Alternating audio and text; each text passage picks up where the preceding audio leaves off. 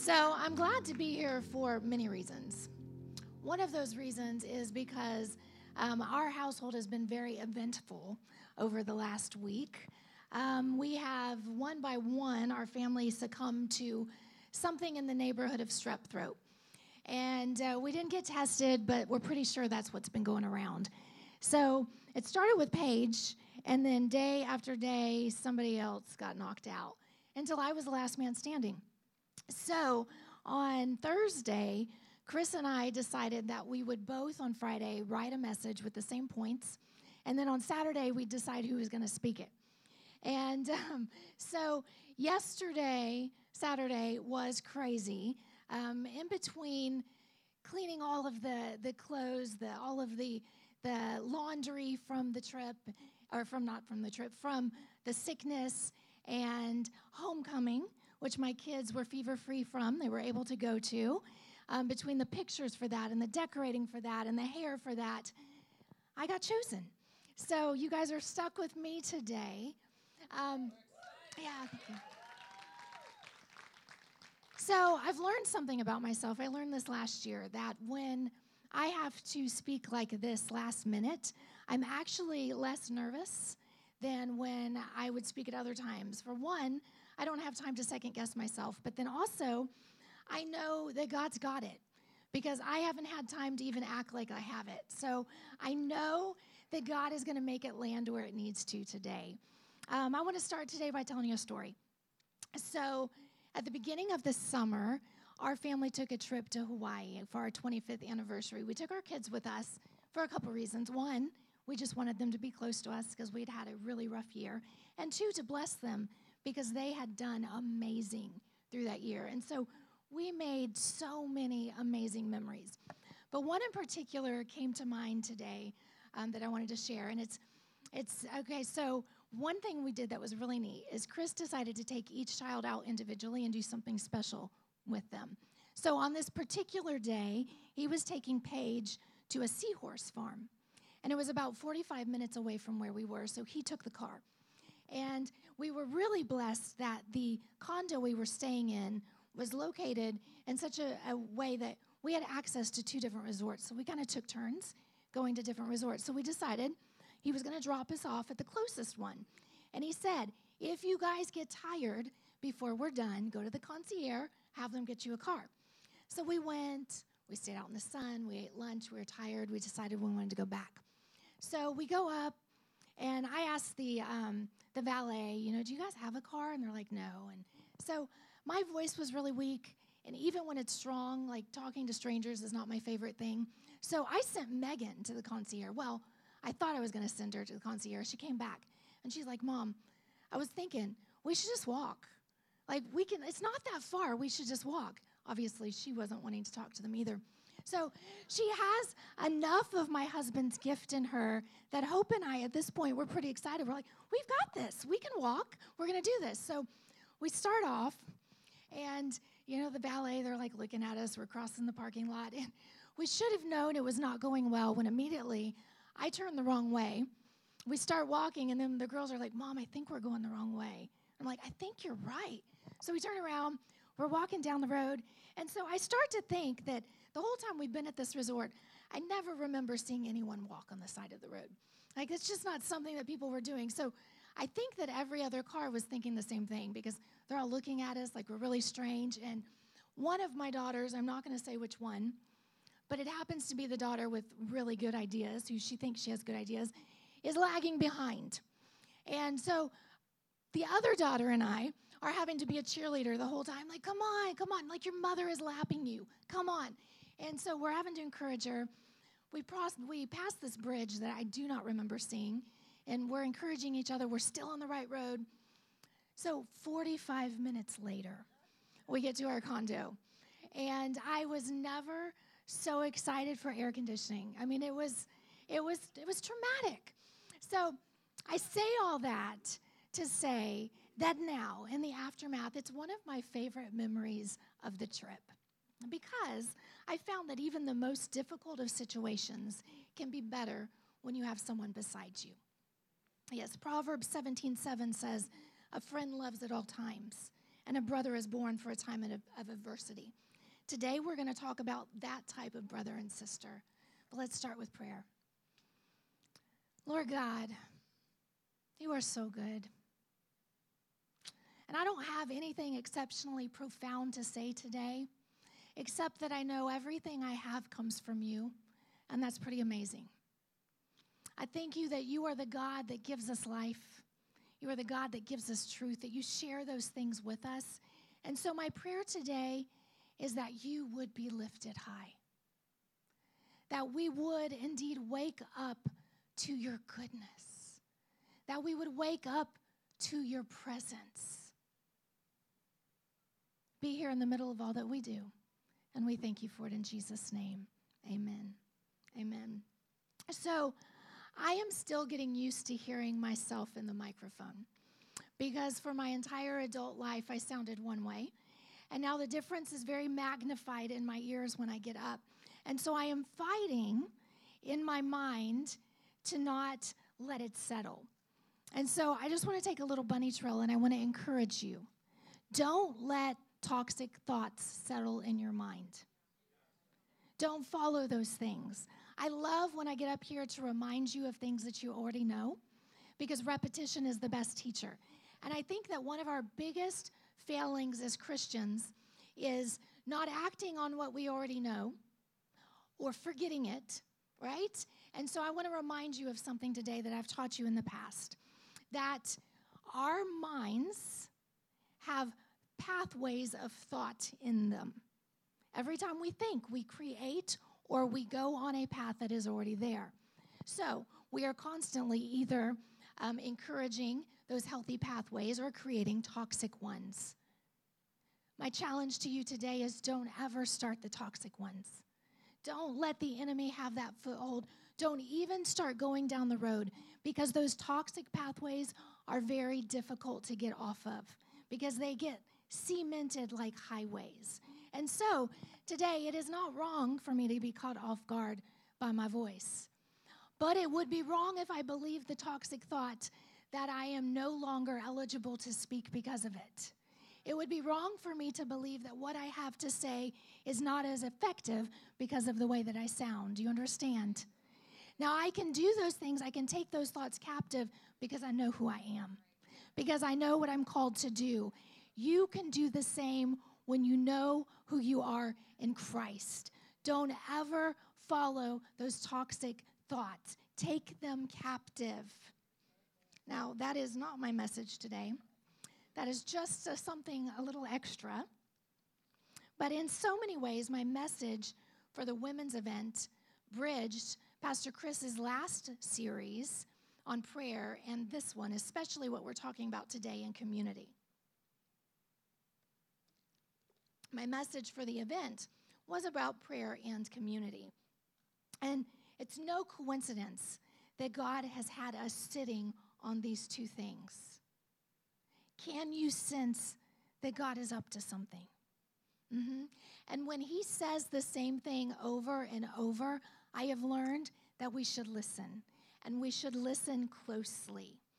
So today we get to see what God did in the first church when prayer and community came together in the book of Acts. I get to go back into Acts 2 and grab some really neat information. Now, when I realized that today we were going to be talking about community, I got really excited. So my knee-jerk reaction when Pastor Chris started getting sick was, I can't do this. I've got too much going on. But then I read the verse. I was like, okay, I've got this. I can do it. I was super excited. So I want you to know that my excitement over community is coming from a once professed loner. It's coming from a person who didn't know the power of delegation and flexibility, from a person that once didn't know the richness and wisdom that others had to share. It's coming from an introvert that understands the need to get away from people in order to refuel. It's coming from someone that understands your struggle. But I have found that every allowance I've made for community has been worth it. Even the messy ones, even the painful ones. God has used all of it to make me who I am today. He's used it to make me better. He's used it to fuel me. Even when sparks fly, he uses it as kindle. So I want you to turn with me to Acts 2:42. I'm actually going to go back and grab 41, and then we're going to read to 47. And it says this: those who accepted his message were baptized, and about 3,000 were added to their number that day. It's amazing. They devoted themselves to the apostles' teaching and the fellowship, to the breaking of bread and to prayer. Everyone was filled with awe at the many wonders and signs performed by the apostles. All the believers were together and had everything in common. They sold property and possessions to give to anyone who had need. Every day, they continued to meet together in the temple courts. They broke bread in their homes and ate together with glad and sincere hearts, praising God and enjoying the favor of all the people. And the Lord added to their number daily those who were being saved.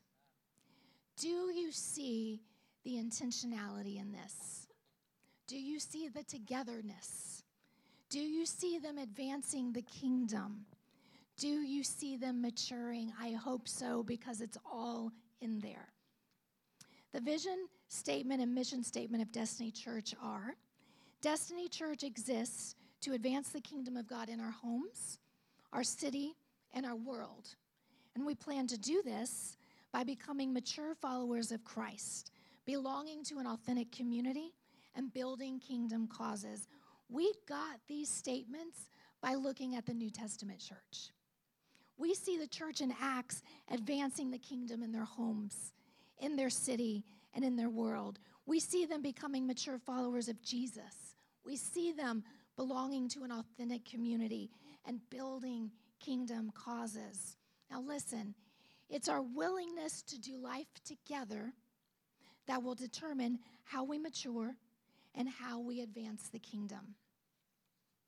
This church here in Acts that we're reading about is our prototype. The New Testament church was born out of Pentecost. This was the result. This shows us what church life is supposed to look like. It's our measuring rod, not the church down the road, not the church on YouTube. The New Testament church is our model. What we call community, you hear us talk about that a lot. We talk about how our core values are Christ, community, cause, so you hear that often. It's actually the word fellowship. Now, you've heard Pastor Chris refer to it as the one another's in the Bible. There are around 60 one another's in the Bible. It's a big deal. And if it's a big deal to God, it should be a big deal to us.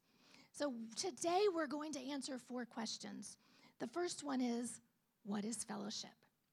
So fellowship is a very overused but undervalued word. It is the Greek word koinonia, and it means communion, contribution, sharing, and partnership. It is a very active word. Do you hear that in the definition? It requires interaction.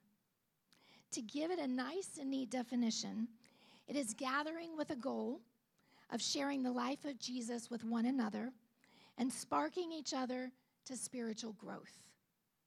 That is a hands-on activity. This type of community is together often. This type of community cannot happen on a device. The community that we read about in Acts was intensely relational. It takes participation, and we don't outgrow this need. As we age naturally and spiritually, we don't outgrow the need for fellowship. We never age out of this definition. That definition never changes. So the second question we're going to answer today is, why is fellowship needed? And I'm going to give you 3 big reasons.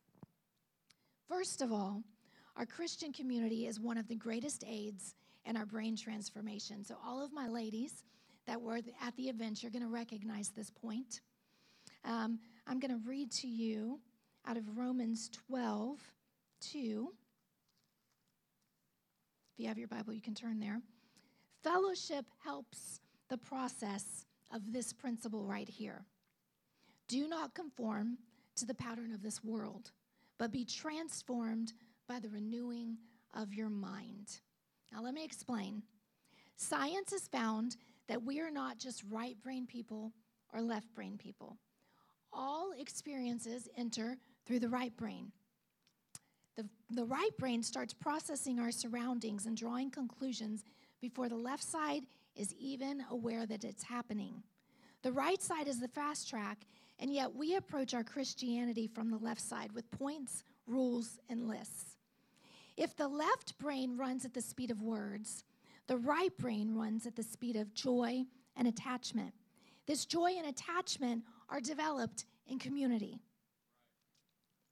When the right side of our brain and the left side work together, transformation becomes commonplace. And I mentioned in my introduction how our minds form thought paths. Our community helps us to stay on healthy paths and calls us up when we start to create toxic ones. Our right brain operates in the realm of relationship. Now listen to this. It is nonverbal, and it is updating our reality and responses 6 times per second. That's a lot. It works much faster than the speed of words in which our left brain operates. The joy and attachment we create with our community operates at a speed faster than we can comprehend. Fellowship is an incubator for our spiritual growth. In community, we grow in ways that we could not without it. Another reason we need fellowship is found right here in Acts. We see in chapter 4 that a problem was starting to arise. So I'm going to read that to you. It says in verse 1, the priests and the captain of the temple guard and the Sadducees came up to Peter and John while they were speaking to the people.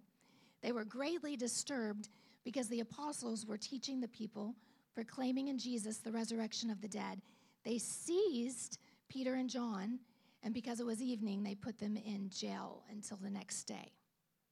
We see the beginnings of persecution. By verse 8, it is so intense that the church scatters. Fellowship was the relief and encouragement for the persecution. Everything in culture has always fought against the church. We have the same pressures today.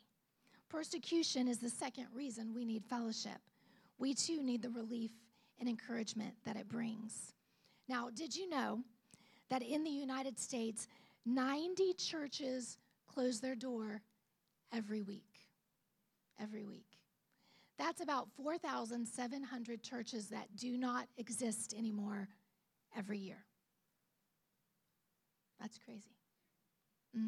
Not only that, but since the pandemic, 45% of regular churchgoers, these aren't people that came every once in a while, regular churchgoers have stopped going. We need each other in persecution and in hard times, or guess what? We fall apart. Barna Group says that millennials and Gen Z are living in an age of anxiety. 2 in 5 report some type of anxiety. Since COVID, counselors are having to say no to new patients because they are so overloaded. We need each other. If our churches are dying, it's not because the church is dying. The church is alive and active. If our little C churches are dying, it's because the people inside of them are dying. We've got to come together because a broken world needs us. They don't need us to be perfect. They just need us to be present. They need us to be together. The third reason that fellowship is needed is to combat our self-centered culture. Mobile technology has become so personalized that it's turned us inward toward ourselves instead of outward toward others. Think about it. We get to create our own little world on our personal device. Everything on it serves me. I can escape here when I don't want to engage. I can numb myself when I'm down. And I'm not saying it's all wrong, because personally, I wouldn't know where I'm going, when I'm going there, and how I'm going to get there without my phone. I also couldn't do a lot of my church work without it. But fellowship cannot happen on here. It cannot. We have to be together. Everything about real community fights isolation for a good reason. We cannot grow in our small little worlds. We have to expand them and make room for fellowship. We will be better for it. Our marriages will be better for it. Our children will be better for it. Our transformation needs it. We need fellowship to combat the pressures of this world, the pressure to be overwhelmed by outside forces and inward isolation. Our third question today is, how do you engage in fellowship? Well, back in our original scripture in verse 46, it says, every day they continued to meet together in the temple courts. They broke bread in their homes and ate together with glad and sincere hearts. So what we read about in these verses was accomplished in two ways, in the temple courts and in their homes. So we see that fellowship took place in a big gathering, and it took place in a small gathering. The big gathering was more formal. In the big meeting, the apostles had something to say. In the big meeting, everyone celebrated together. That's what we're doing here today. This is our modern day temple.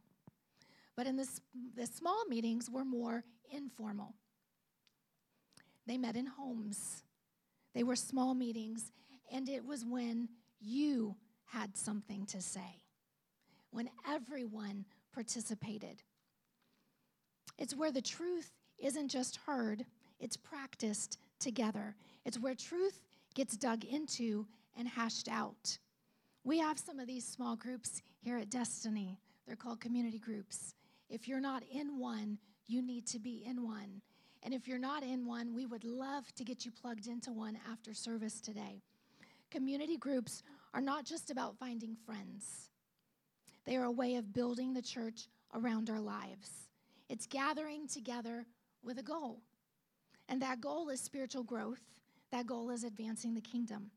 Community groups are about staying on mission together. They provide hedges around us to keep us going in the right direction. It's doing church on purpose. Your community group, it becomes a place that you are known and recognized. It becomes your network for support, assistance, and encouragement. Now, our last question that we're going to answer today is, when should you engage in fellowship? We're going to go back to our scripture again. I'm going to read the same verse that I just did. Every day, they continued to meet together in the temple courts. They broke bread in their homes and ate together with glad and sincere hearts. So when should you meet? Every day, right now, often, and no one can do it for you. If you put up walls, you'll find yourself hitting those walls over and over again. You'll find a limit to your spiritual strength, your spiritual growth, and you'll find a limit to your joy.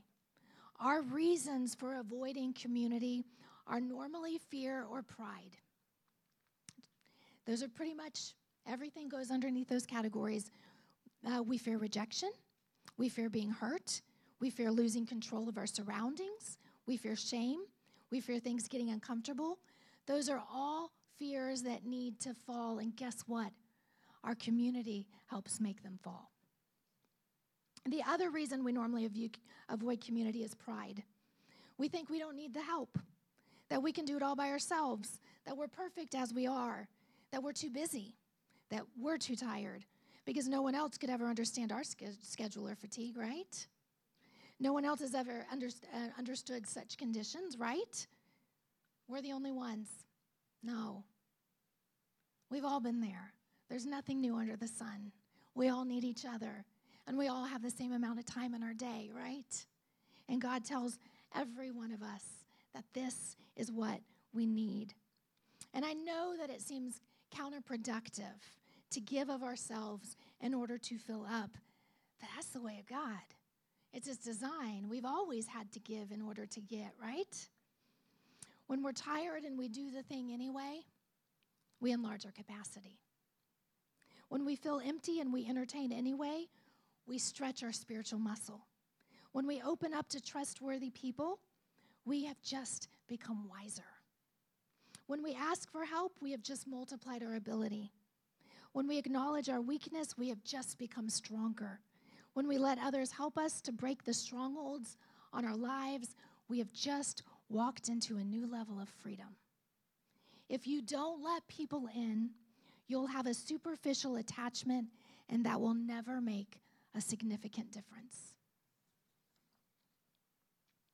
Now, going to church is vital, but it's just the beginning. You cannot go to the depth of relationship that is needed for fellowship in the big group. It doesn't matter how long you've been serving the Lord. You need fellowship in small groups. And I'm going to make a bold statement, and I know it's a bold statement because I've already weighed it before I've said it. If you are not engaging often in fellowship, you are hurting yourself. You are hurting your marriage, and you are hurting your children. If you are not engaging often in fellowship, you are stunting your growth. I know it takes work. I know it's hard. I know it can get messy. I know it can be painful. I know it requires vulnerability. It's still worth it. When we say we are better together, we don't just mean the life is more fun together. No, we mean you will become the best version of yourself with community. Without community, you won't. You cannot walk this Christian life alone. You need other parents to encourage you and share their wins with you. You need people to see your faults. You need people to challenge you to confront your strongholds. You need someone to cry with. You need someone to laugh with. You will not become who you've been called to be by yourself. I posted a video last week about when I was raising toddlers. And I really believe that one of the reasons I survived was because of the parents speaking into my life during that time. I really did think that it was going to kill me. And so I had tangible proof that people did it and survived. And not only that, they had such wise ideas. They had tried them. They knew that it worked. And it was a lifeline for me. Fellowship is the key to unlocking blessing. King David tells us in Psalm 133, 1 and 2, how good and pleasant it is when brothers live together in unity. For there the Lord bestows his blessing, even life forevermore. We use the word blessing so lightly. We say a quick one at meals. We put it on the bottom of correspondence. We say it when somebody sneezes. But the word blessing is one of the most powerful words in our dictionary. It means prosperity, and a couple weeks ago, Pastor Chris unpacked what that word means for us. It means invocation of good, good of every kind, but its most divine definition is favor of God. We hear the word so much, we've just ordered it into the dictionary with every other word, but is it anything but ordinary? It is powerful and life-changing, and it is greatly associated with fellowship. How about that? Do you want the blessing of God on your life? Of course you do. Of course you do. The fullness of it is going to require fellowship. I want everyone to stand with me. We're going to go back into worship. We're going to sing a song and then do communion after that. And I want you to know that communion is a transaction. In Jewish culture, it was an engagement ceremony. It meant that contractually, the couple was as good as married. The two stood before each other and they offered who they were to the other. If they accepted, they drank. God has offered us his life, his salvation, and even heaven. He's also offered us his blessing, his favor. The church is his bride, and he's offering her too. During this song, I want you to search your heart and see what might be holding you back from taking all he has to offer. What might he be asking of you in return for what he's offering? Lord God, let our hearts be open to it. Rest on us and speak to us this morning. Open us up. Show us the areas where we're holding back. Show us the areas where maybe we've been operating in fear or pride, Father God. May they break today. In Jesus' name, amen.